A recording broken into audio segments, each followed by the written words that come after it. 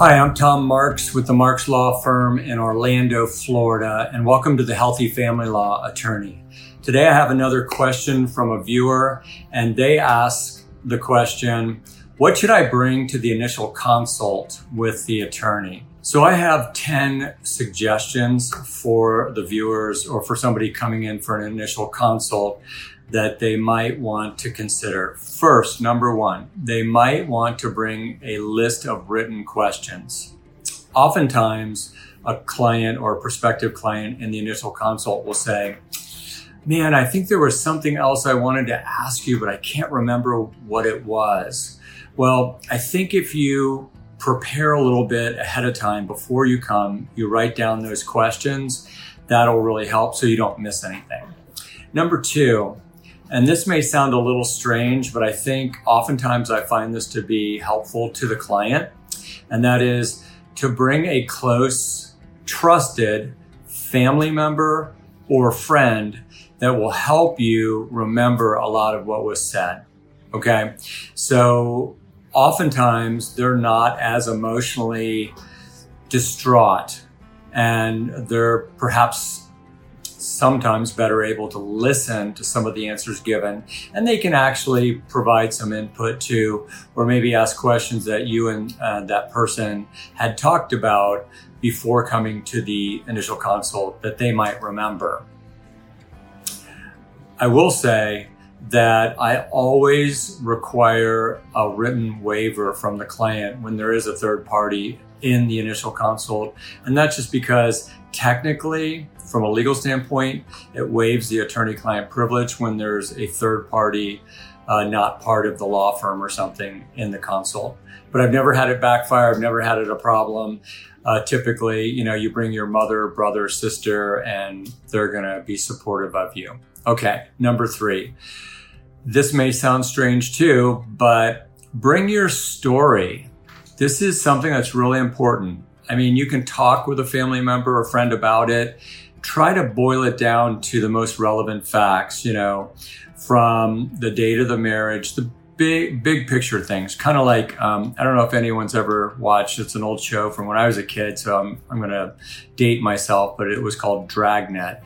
And Sergeant Friday would go to the door. He was a detective, and he'd start asking questions, and the person would start rambling on with some long, protracted story.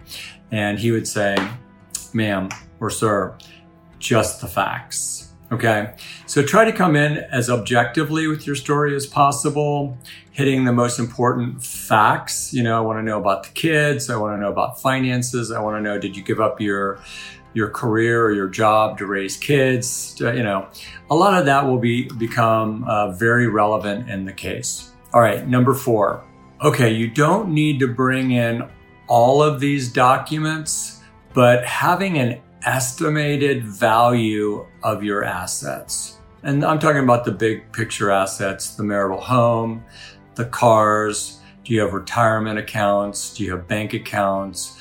Do you have any significant or valuable jewelry or other collectibles, toys like boats, ATVs, that kind of stuff that might have some value, artwork, whatever. Okay, number five.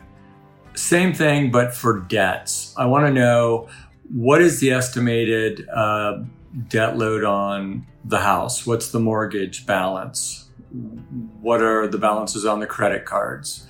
Are there loans on the cars? Do you have any HELOCs, home equity line of credits? Other debts like that I can then look at and go, okay, now I know the basic big picture assets and debts, and I can give you a net value of the marital estate, and we can start talking about an equitable distribution plan there. Okay, number six. Okay, these are some actual documents. They're not absolutely necessary, but they're very helpful if you do bring them in. First is your most recent pay stub.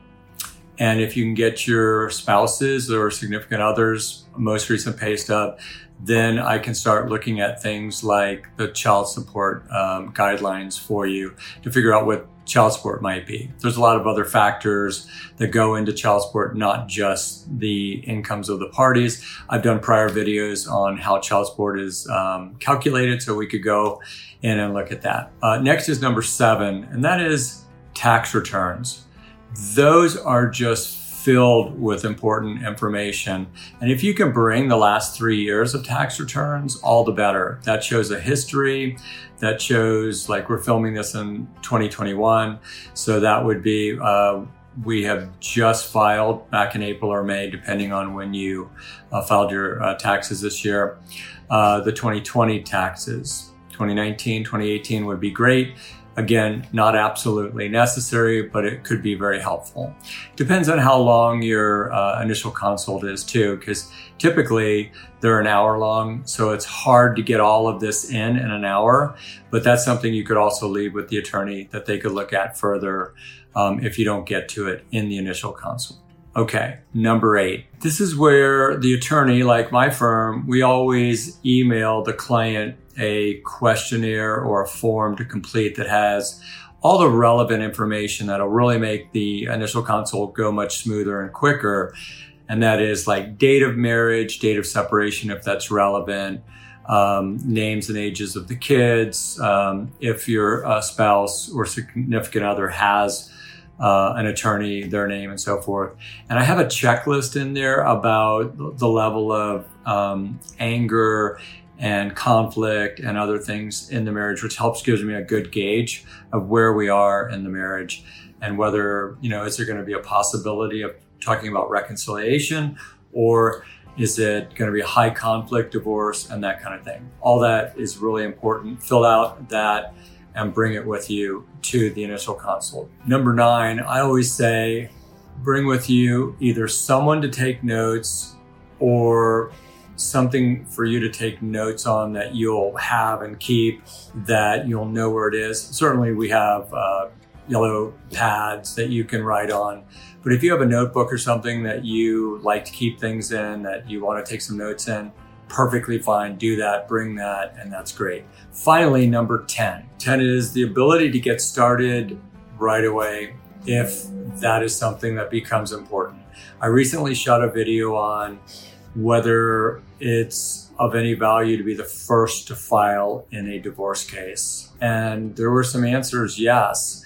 If you're coming up on some deadlines, you're going to reach certain milestones like a 7-year or 17-year marriage, then alimony becomes a significant issue, because 17 years you hit long-term and permanent alimony becomes a presumption.